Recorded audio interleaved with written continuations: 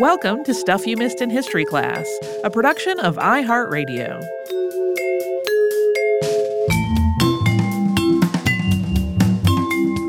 Hello and welcome to the podcast. I'm Tracy V. Wilson. And I'm Holly Fry. It is time for part 2 of our July installment of Unearthed. Once again, we're talking about things that have been literally or figuratively unearthed in the second quarter of 2021. I'll just tell everybody I wrote 2020 in my notes because it's been that kind of 18 months. In this second installment of the episode, we have got exhumations and repatriations, some mysteries that have been solved, and other stuff. And as has become a tradition, we will kick it off with some things that were not easy to categorize, which I've all pulled together as potpourri. And for folks who usually skip listener mail, today's listener mail is another Unearthed specific listener mail. So as Tracy said, we're kicking off with some things that don't really fit neatly into categories this time. First, a 4,400-year-old wooden staff shaped like a life-size snake has been found buried in peat about 75 miles northwest of Helsinki, Finland. This piece resembles a grass snake or a European adder. It's about 21 inches or roughly half a meter long, and it's made from a single piece of wood. And researchers have suggested that it is a staff that was used in shamanic rituals. I had a conversation with a friend yesterday in which I learned that in a lot of sort of northern European areas, there are very, very few snake species. And so there's really only a third option in terms of snakes in Finland. So it maybe being a European adder or a grass snake isn't actually narrowing it down all that much. In 1789, to move on, botanist William James Beale stored thousands of seeds that he gathered in the vicinity of East Lansing, Michigan, and he buried them in bottles to see if they would still be viable years or even a century later. This has become known as the Beale seed viability experiment. His plan was that every 5 years, somebody would dig up a bottle and plant the seeds that were inside of it to see if they grew. But over the years, the people who have been managing this incredibly long-running experiment have stretched out that interval, first to 10 years and then for 20 years, making an experiment that was originally planned to go for 100 years, ready to go for much longer. So the most recent scheduled digging up was planned for 2020, but of course that had to be postponed due to the pandemic. And that actually may have happened once before when the 1919 attempt was postponed, possibly because of the 1918 flu pandemic. In April, Dr. David Lowry, associate professor of botany at Michigan State University, dug up one of the bottles under cover of night to protect the remaining bottles from sunlight. This is also done with a lot of secrecy to protect them in this whole project. And some of these seeds started sprouting in May. So yes, some of them are still viable. As of mid-June, 13 of the seeds had germinated. They all appear to be Verbascum blattaria, aka moth mullein. But this phase of the experiment is not over yet. There are also plans underway to plant more seeds to continue this into the future. So it's one of those things that is all still ongoing. I love this project. A ceramic jar gouged with an iron nail that was found under the floor of Agora's classical commercial building in Athens, Greece, is being described as a curse jar. This jar is more than 2,000 years old, and it contains the head and lower limbs of a young chicken. It is also inscribed with the names of 55 people, along with what appears to be the Greek words for "we bind." Researchers speculated that this might have been linked to some kind of infighting or a dispute related to the building or possibly an impending lawsuit. Or it might have had something to do with the political and social upheaval that was going on around the time it was probably made, because that was right around the time of Alexander the Great's death in 323 BCE. This jar was discovered in 2006, but it was just this year that it was translated and the research on it was published. In other news, thieves broke into Arundel Castle and they stole various historical items in a heist that has been estimated to have a worth of about £1 million. This includes a set of gold rosary beads that Mary Queen of Scots carried to her execution in 1587. Some of the other items that were stolen included coronation mugs, ceremonial items, and some silver spoons. This theft happened on May 21st, and on June 2nd, authorities released photos of the ladders that were used for the people who stole these things to force their way into the dining room area of the castle. Their hope was that if the thieves also stole these ladders, the ladders' owners might recognize them and contact authorities, and that could potentially lead to a break in the case. The castle's insurers also offered a reward on June 3rd. And in other castle news, archaeologists working at Nottingham Castle have found the bones of 3 Gwenin monkeys, which may have been exotic pets belonging to Jane Kirby. Jane Kirby lived at the castle from the early 1790s to 1825, and at that point, the castle had been converted into apartments. The team has also found the bones of a European crane and other exotic animals there, suggesting that Kirby and maybe some of the other residents essentially created a small menagerie there. There are also written documents suggesting that Kirby kept a, quote, large ape as a pet. These discoveries were made during a 3-year restoration of the castle, which has just reopened to the public. So, like you're probably thinking, we think Jane Kirby sounds like a great subject for a podcast episode, but the problem is that it really does not seem like there's enough publicly available information at this point to do it. Yeah, it's one of those things where I think probably if we personally went to archives and started digging stuff out, that would be possible, but that's not the level of research that our show can do. And the information I could find about her was basically like a paragraph at the Nottingham Castle website. Moving on. Stone walls dating back to the Edo period have been unearthed at the Imperial Palace in Tokyo, Japan. These are roughly 400-year-old walls that were found at the site of restoration work happening at a museum at the palace. And it's believed that this wall has not been altered or repaired since it was originally built. And that makes it a unique opportunity to study building techniques from that time. It's believed that this wall originally formed part of a moat. Egypt's new National Museum of Egyptian Civilization has been partially open for a few years now, but it finally opened in full in April of this year. Many of the items in its collection were previously held in other Egyptian museums, including the mummies of 18 kings and 4 queens that had been housed at the Egyptian Museum. On April 3rd, these mummies were moved via the Pharaoh's Golden Parade, traveling about 5 kilometers, that's 3.1 miles, to get there. The procession was arranged in chronological order, with the oldest of the mummies first. And some of the most famous mummies in the procession included that of Ramses II and the one who's believed to be previous podcast subject Hatshepsut. If you missed this when it happened, it was beautiful.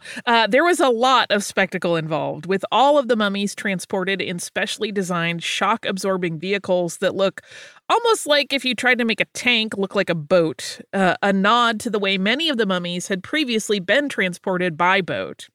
The roads they traveled on were also freshly paved to minimize any possible jostling.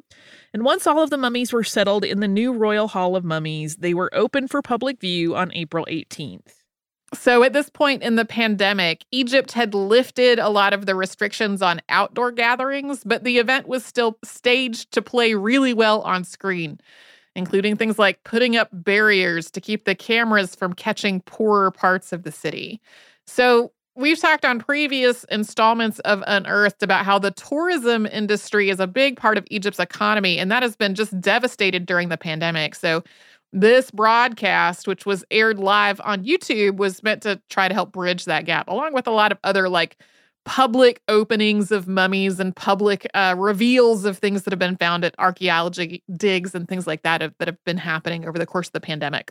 So in our last bit of potpourri before we take a break, the paper A Short Scan of Maori Journeys to Antarctica, published in the Journal of the Royal Society of New Zealand in June, has walked through the history of Maori voyages to the waters around Antarctica and the continent of Antarctica itself. These voyages began around the 7th century with a Polynesian voyager named Hui Te Raniora. Maori oral traditions describe this person as the first human to travel to the Antarctic. This paper also traces the involvement of Maori in European-led expeditions to Antarctica that started more than 1,000 years after that. And if you read accounts of these expeditions that are written by Europeans, they often just leave out the Maori contributions to the expeditions. So this work involved analyzing literature that detailed Antarctic voyages, as well as the oral traditions that were maintained in Maori communities. Some reporting on this has framed early Polynesian voyages to Antarctic waters as totally new information, but this is really an established part of Maori oral tradition. Yeah, it just became more widely known with this paper and the media coverage that has surrounded this paper. And now we're going to take a quick sponsor break.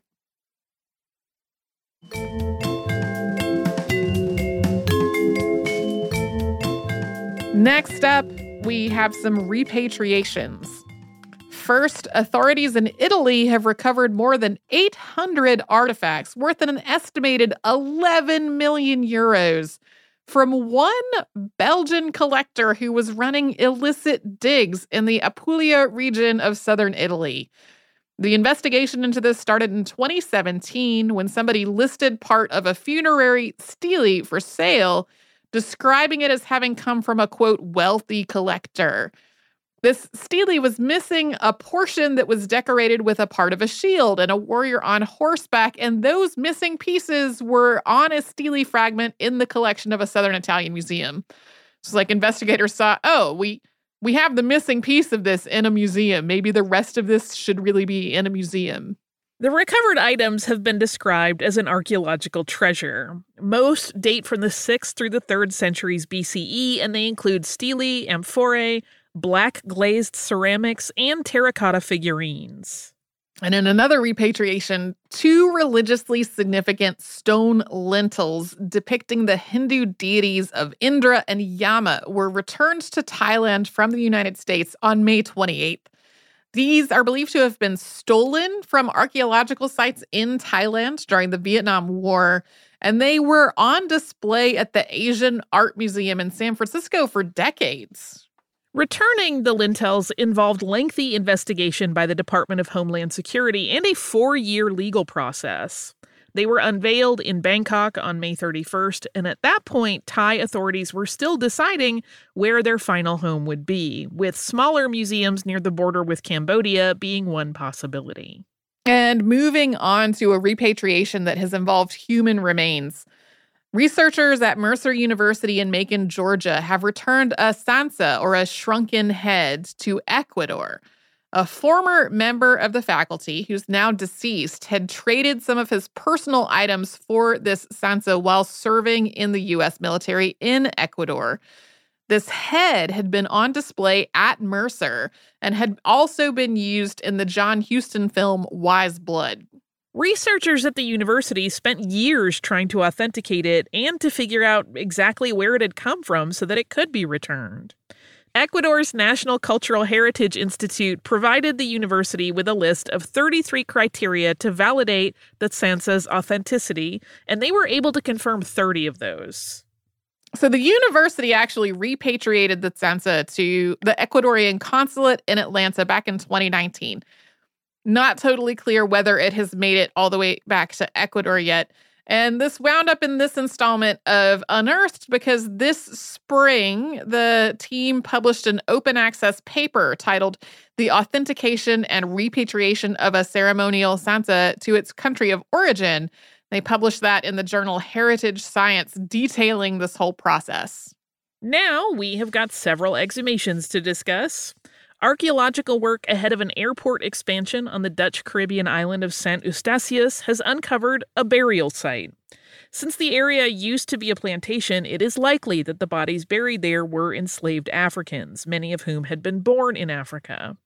As of the end of May, 48 skeletons had been discovered at the site, but it was believed to contain many more, possibly making it the largest such burial site discovered in the Caribbean. Initial analysis suggested that the people buried there were, as we said, of African descent, but a lot more research into this is needed and planned to get a fuller sense of it. Like, they already have multiple different people of different specialties ready to work on studying and learning more about these people. Yeah, this is one of those things that's so early in the process. It's kind of all up in the air. In another piece of news, the remains of the unidentified person known as the Somerton Man have been exhumed in Australia. He was found dead on December 1st, 1948, and his cause of death could not be determined. When he was found, he was neatly dressed and well-groomed, holding a partially smoked cigarette and carrying no kind of identification that could confirm his identity. Yeah, I think this has been on the short list for an episode by one or the other of us for a long time. Yes, and I know Stuff You Should Know, I think, did an episode on it as well. I think so, yeah. So train tickets that were found in this man's pockets raised more questions than they answered, as did a scrap of paper reading Tamam Shud, which are the last words of the poem The Rubaiyat, that was found in his fob pocket. The words had been torn out of a book that a different unnamed man found in his car on November 30th of 1948. And then written in that book were a phone number and a strange code, neither of which helped investigators crack this case. This is a long-running unsolved mystery, and scientists hope to use DNA testing to determine the man's identity, something that had not happened yet when we recorded this. The body of murder victim Joanne Fox was exhumed in Terre Haute, Indiana in late June. Fox had been a mother of 3, and she was murdered on June 24th, 1967. The case went cold, though, and was reopened in 2018 when her name came up during investigations into a different cold case. That was the murder of Pamela Milam, who was killed in 1972. Her killer was actually identified in 2019.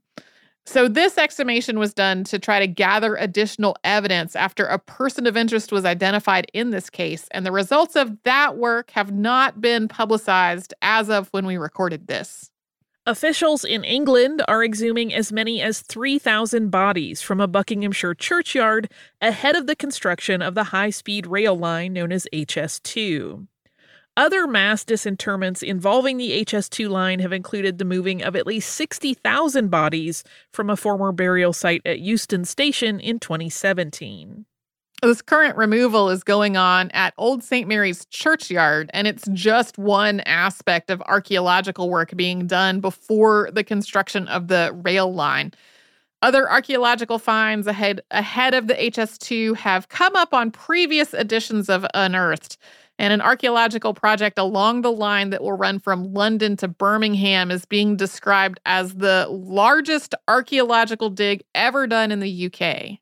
And our last exhumation this time around, the remains of Confederate General and Ku Klux Klan leader Nathan Bedford Forrest and his wife Mary Ann were exhumed from their burial site in Memphis, Tennessee, and moved to the National Confederate Museum in Columbia. As this was going on, opponents to the removal waved Confederate flags, dumped debris from the site on a Black Lives Matter mural, and harassed and threatened Black activists and city officials who had advocated for it.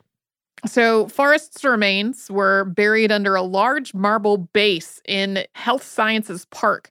So that obviously was going to take a long time to deal with. So officials started this work in May, hoping that they would be done with it before Juneteenth celebrations started in the park. This actually was successful. The removal was completed on June 11th. All right, now we are moving on to a few historical mysteries that have been solved, at least somewhat. Researchers at Lund University in Sweden have been studying the remains of Lutheran bishop Peder Winstrup, who died in 1679 and was buried in the family crypt.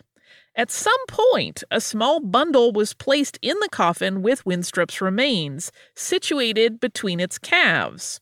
For a time, that bundle's contents were totally unknown, but after x-raying the bundle, researchers discovered that it contained a very small set of remains, probably a fetus that had been stillborn at about 5 or 6 months gestation. So that still left a lot of unanswered questions. But according to the paper, Related in Death, a curious case of a fetus hidden in Bishop Peder Winstrup's coffin in Lund, Sweden, which was published in the Journal of Archaeological Science, reports the bishop and the fetus were related. They share about 25% of their genes, which according to the paper could mean that the bishop was the fetus's uncle or half-brother or grandfather. That, of course, does not answer all of the questions, though. It was not uncommon in 17th century Sweden for children to be buried in coffins with adults, but it's not known exactly why or even when this fetus was placed in the bishop's coffin. It is possible, but definitely not proven, that this is the only son of the bishop's son, also named Theodor, who chose to study math and military fortification rather than joining the church like his father and grandfather. So one possible explanation is that this was something of a symbolic gesture, placing the last of the Winstrup family line in the coffin with his grandfather. Aside from that, the bishop's remains are just in extraordinarily good condition. They essentially went through a natural mummification process. He was buried wearing very fine clothing, with the coffin lined with herbaceous plants and covered in silk. And all of that is just in extremely good condition, especially considering how old it is. The coffin had been removed for reburial in 2012, and a multidisciplinary team from Lund University and the Lund University Historical Museum got permission to study it when they realized just how well preserved it was. Next up, researchers have used muonic X-ray analysis to figure out what's in a 19th century medicine bottle used by Japanese doctor Ogata Kwan. Ogata had established a school for Western technology and medicine, which is credited as the starting point of the Osaka University Faculty of Medicine. The bottle was from one of 2 medicine chests in the Osaka University collection and could no longer be opened thanks to the passage of time. This bottle was also believed to hold mercuric chloride because the symbol for kan was on the stopper, and in Japanese, kanko stands for mercuric chloride. This muonic X-ray analysis confirmed this without anybody having to get the bottle open or damage its contents. And now, for our last somewhat solved mystery. After analyzing a skull and jawbone fragment found in Israel, researchers are describing some previously discovered but hard to classify fossils as being part of one group, Nesher Ramla Homo, named for the Nesher Ramla site. These fossils date back to 140,000 to 120,000 years ago, and they've been hard to classify because they've had some features in common with both Neanderthals and with modern humans. So the potentially solved mystery here is that these hard-to-categorize fossils may really represent members of one group, with this skull and jawbone fragment coming from one of its later members. And although researchers did not claim that these fossils represented an entirely new hominid species, articles about this definitely did. With that, let's take a sponsor break.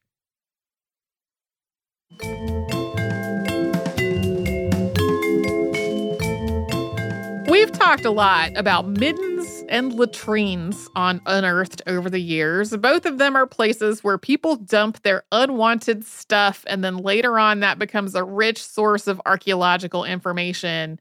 And we've got a couple things related to that now. First, researchers have used uranium-thorium dating to determine that a shell midden outside Cape Town is between 119,900,000 and 113,100,000 years old. That makes this the oldest known shell midden in the world. The shells that were used for this are ostrich shells, which are one of the most common food scraps in ancient Africa. But most of the shells in this particular midden are actually marine shells, thanks to its location near the coast. The eggshells are just easier to date precisely than the marine shells are. We have talked about all kinds of things pulled out of latrines over the last many years of Unearthed, but this time it is an entire latrine pulled out of the ground. Excavations ahead of a planned real estate development started in Berlin in 2016, and in April, archaeologists raised an entire latrine and all of its contents. This latrine dates back to about the 14th century, and like most such latrines, it is full of things like animal bones and broken pottery and other refuse, in addition to the human bodily waste that would have gone into it. So to make this site ready for the construction, a crew stabilized the walls of the latrine, and they pulled the whole thing up with a crane, carving out a block that's roughly 6 feet square and a little more than 6 feet deep. This whole thing is going to be studied and conserved and eventually put on display, and it's estimated that it will be ready for public viewing in 2023. Okay, we are moving on to a couple of cool maps. A team from multiple research centers and universities has put together a digital platform to map out trade routes used by the Hanseatic League, which dominated trade in Northern Europe from 1350 to 1650. Historian Dr. Bart Holterman from the Institute for Historical Research at the University of Göttingen has described it as an open street map for the Hanseatic period, something researchers can use to map out travel routes and estimate travel times, and which also includes the dates for when fairs were held in different cities and towns. And there is also information about the towns themselves, like whether they had a harbor or a ferry, and whether tolls were collected. So this digital platform is called Viabundus, and it is at viabundus.eu. I just found this to be so cool. I find the whole thing fascinating. The first thing it made me think of was actually Bram Stoker, who loved to map out how things would work, and I could picture him being like, this is a treasure trove. Yeah, it made me think about when I was researching that episode about getting the smallpox vaccine across the Atlantic Ocean, and I went down this rabbit hole of trying to figure out the transit time of getting across the North Atlantic versus the transit time of getting to the Caribbean, and there's a lot. In other news, a rediscovered stone slab in western France may be the oldest 3D map of a known area in Europe. This slab was first discovered, way back in 1900, by archaeologist Paul du Châtelier at a prehistoric burial ground in western Brittany. But then it went into storage under the moat of his chateau, where it was unearthed for a second time in 2014. After doing some analysis, researchers concluded that it is a 3D map of the River Odette Valley. It is less clear exactly why this map was made. One idea is that it was used to mark a high-ranking person's territory, like maybe a prince or a minor king. This piece is known as the Sambalek slab, and it dates back to somewhere between 1900 and 1650 BCE. All right, now it is time for another listener favorite, that being shipwrecks. The wreck of a British submarine was found off the coast of Malta in 2019, where it had been sunk by a German mine in World War II. The wreck was spotted thanks to an autonomous underwater vehicle, but dives to the site were postponed due to the pandemic. In April, maritime archaeologists from the University of Malta made a series of dives to the wreck and established that it was the HMS Urge. The Urge had become the subject of debate over the last few years after a diver found a different wrecked submarine off the coast of Libya and claimed that that was the Urge. This had led to some speculation that the Urge had been part of a secret or maybe unauthorized mission and had been sunk by Italian aircraft. That wreck off the coast of Libya is definitely not the Urge, though. The one off the coast of Malta is clearly marked as the Urge, with obvious damage from a mine in its hull near the bow. It took some effort to get pictures of the ship's name, though. The ship had been corroded through its years in the sea, and it's now home to a legally protected species of coral. Yeah, once they were able to get the right angle on it, like it very obviously says the Urge on there. In other news, a 16th century bronze cannon that may have been carried aboard a second Spanish Armada warship has been recovered by Spanish police after it was removed from the seafloor. Shellfish divers had found this cannon in mid-April, and they had reported it. They said they stumbled on these 3 cannons down there. But then when authorities showed up to get the cannons, there were only 2. The police questioned several suspects in this. They found a video of somebody pulling the cannon up from the ocean floor. They found out where that person was. They speculated that this person just did that on a whim. At last check, authorities were deciding how best to preserve these cannons. Back in our year-end Unearthed for 2019, we talked about the discovery of a wreck believed to be the Vasa's sister ship. The Vasa sank on its maiden voyage, and it was covered in the episode More Shipwreck Stories, Battleships, way back in 2011.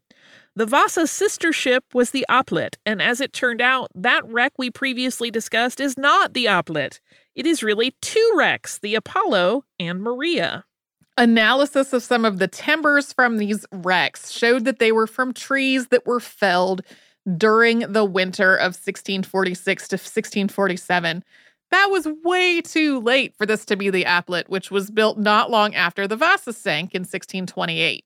The Apollo and the Maria both saw combat in the 1650s and were deliberately scuttled at Vaxholm in 1677 in an attempt to make it harder for enemy ships to make their way through a set of narrow straits to get to Stockholm. Our next shipwreck is an 18th century shipwreck that's been found off the coast of Antigua, but at this point it's really not clear what ship it might be. The British kept very careful records of the dockyard there, and they have not really yielded any clues. There is some speculation that it's the French East India Company vessel Beaumont, which was later sold and renamed the Lion, but it is not clear at this point if that's correct. This is a really well-preserved wreck, though, and it measured about 40 meters in length. And lastly, in shipwrecks, NOAA has designated part of Lake Michigan as a sanctuary for shipwrecks, protecting 962 square miles of the lake.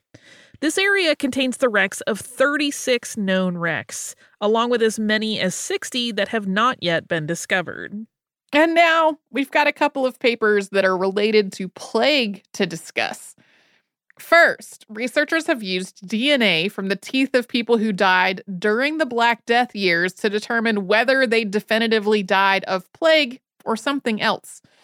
Previously, most plague victims had been associated with being buried in mass graves, but researchers believe that at least some or even most people who died of the plague received an individual burial. But for a long time, it just wasn't possible to figure this out because the technology had not evolved to allow that yet. Plague doesn't typically leave evidence on people's skeletons, and at this point, skeletons are what's left to examine. Through DNA analysis, the team found people who had died of plague in individual graves in Cambridge and in the nearby village of Clopton, rather than in a rushed mass burial that the Black Death brings to mind. The study's lead author, Craig Sesford of the University of Cambridge, said, quote, "These individual burials show that even during plague outbreaks, individual people were being buried with considerable care and attention."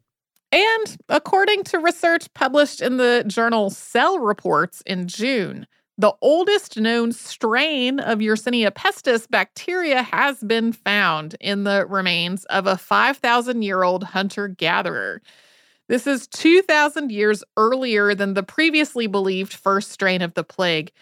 It's not clear how the disease presented itself in this person, but since there were bacteria in his bloodstream, he probably died of it. There was no sign of plague in the remains of people near him, which makes it seem as though this very early strain of plague was not particularly contagious. It may have been contracted directly from a bite from an infected rodent. And as a final, kind of fun thing to end on, the physical effects of two pointy shoes. Researchers at the University of Cambridge have concluded that wealthier medieval people's love of very pointy-toed shoes, known as poulaines, led them to develop bunions. And among skeletons that showed evidence of bunions, people were also more likely to have evidence of a broken bone sustained in a fall. So this research involved the study of 177 skeletons buried in and around Cambridge. And the skeletons that were dated from the 11th to the 13th centuries, when people's shoes had a relatively practical rounded toe box, only 6% of people had evidence of bunions. But then in the 14th and 15th centuries, when poulain popularity really hit its peak, 27% of people had evidence of bunions. And this also varied by class. Only about 3% of skeletons in rural areas had bunions, but 43% of people buried at the friary did, nearly half of whom were clergy. And it appears that clergy were wearing fashionable pointy shoes in spite of laws forbidding them from doing so.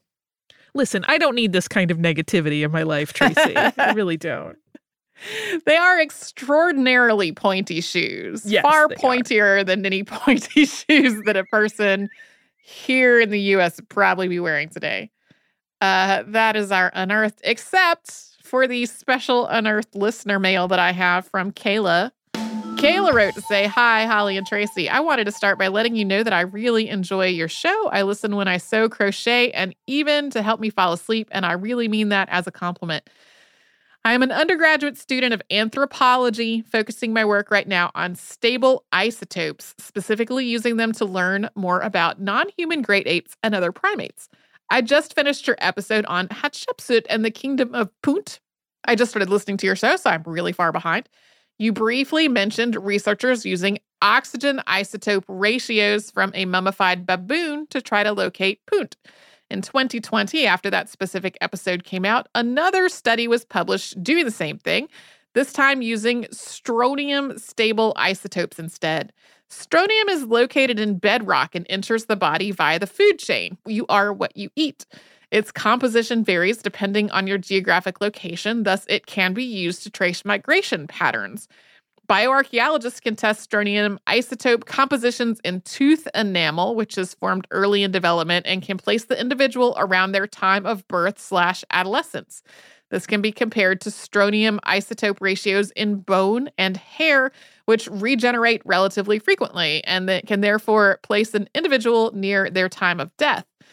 In the study I previously mentioned, anthropologists used strontium and oxygen stable isotopes from baboons from the New Kingdom and Ptolemaic periods in ancient Egypt to try to locate Punt. One of the baboon's strontium isotope ratios from its enamel that places its early life somewhere in present-day Ethiopia, Eritrea, Djibouti, and parts of Somalia and Yemen, while the strontium isotope ratio in the bones revealed it had lived in Egypt for years before its death. This study pretty much just confirms previous works that place Punt near the Horn of Africa, but I wanted to send the paper along to you because it goes into the cultural significance of baboons in ancient Egyptian culture, burial context, and has some beautiful images of ancient Egyptian art and mummified baboons. I thought you'd be interested in this. And then Kayla attached the PDF and said, "Thank you for the work you do keeping people's stories alive and for curing my insomnia at the same time. Haha, take care, best Kayla." Thank you so much, Kayla, for sending this. It's possible that this later came up on Unearthed on the show, but I don't actually remember. And I really enjoyed getting this email just as I was working on Unearthed. Also, honestly, I don't fault people for listening to the show to fall asleep sometimes. I know for sure there are times that I am doing something in my house and I'm listening to podcasts and I realize what I'm really doing is just having the cadence of people's voices. Oh, sort yeah. of keeping me company rather than listening to what they're saying. Yeah, I definitely grew up in a TV house, not a music house. You know what I mean? Where TV is the background. Yeah. And so for me, that's very, very common and it's very, very comforting and I love it. So listen, any way that our work helps anybody, I'm honored and delighted. Yep, here for it. So thank you so much for that email. If you would like to send us email, we're at historypodcast@iheartradio.com. We've had a lot of people contacting us on social media recently asking how they can send topic suggestions. And the answer is the email address of historypodcast@iheartradio.com. That is really the easiest place to keep up with versus things like tweets that I may see but then never see again. So historypodcast@iheartradio.com. We're also all over social media at Missed in History. That's where you'll find our Facebook and Twitter and Pinterest and Instagram. And you can subscribe to our show on the iHeartRadio app and anywhere else you get your podcasts.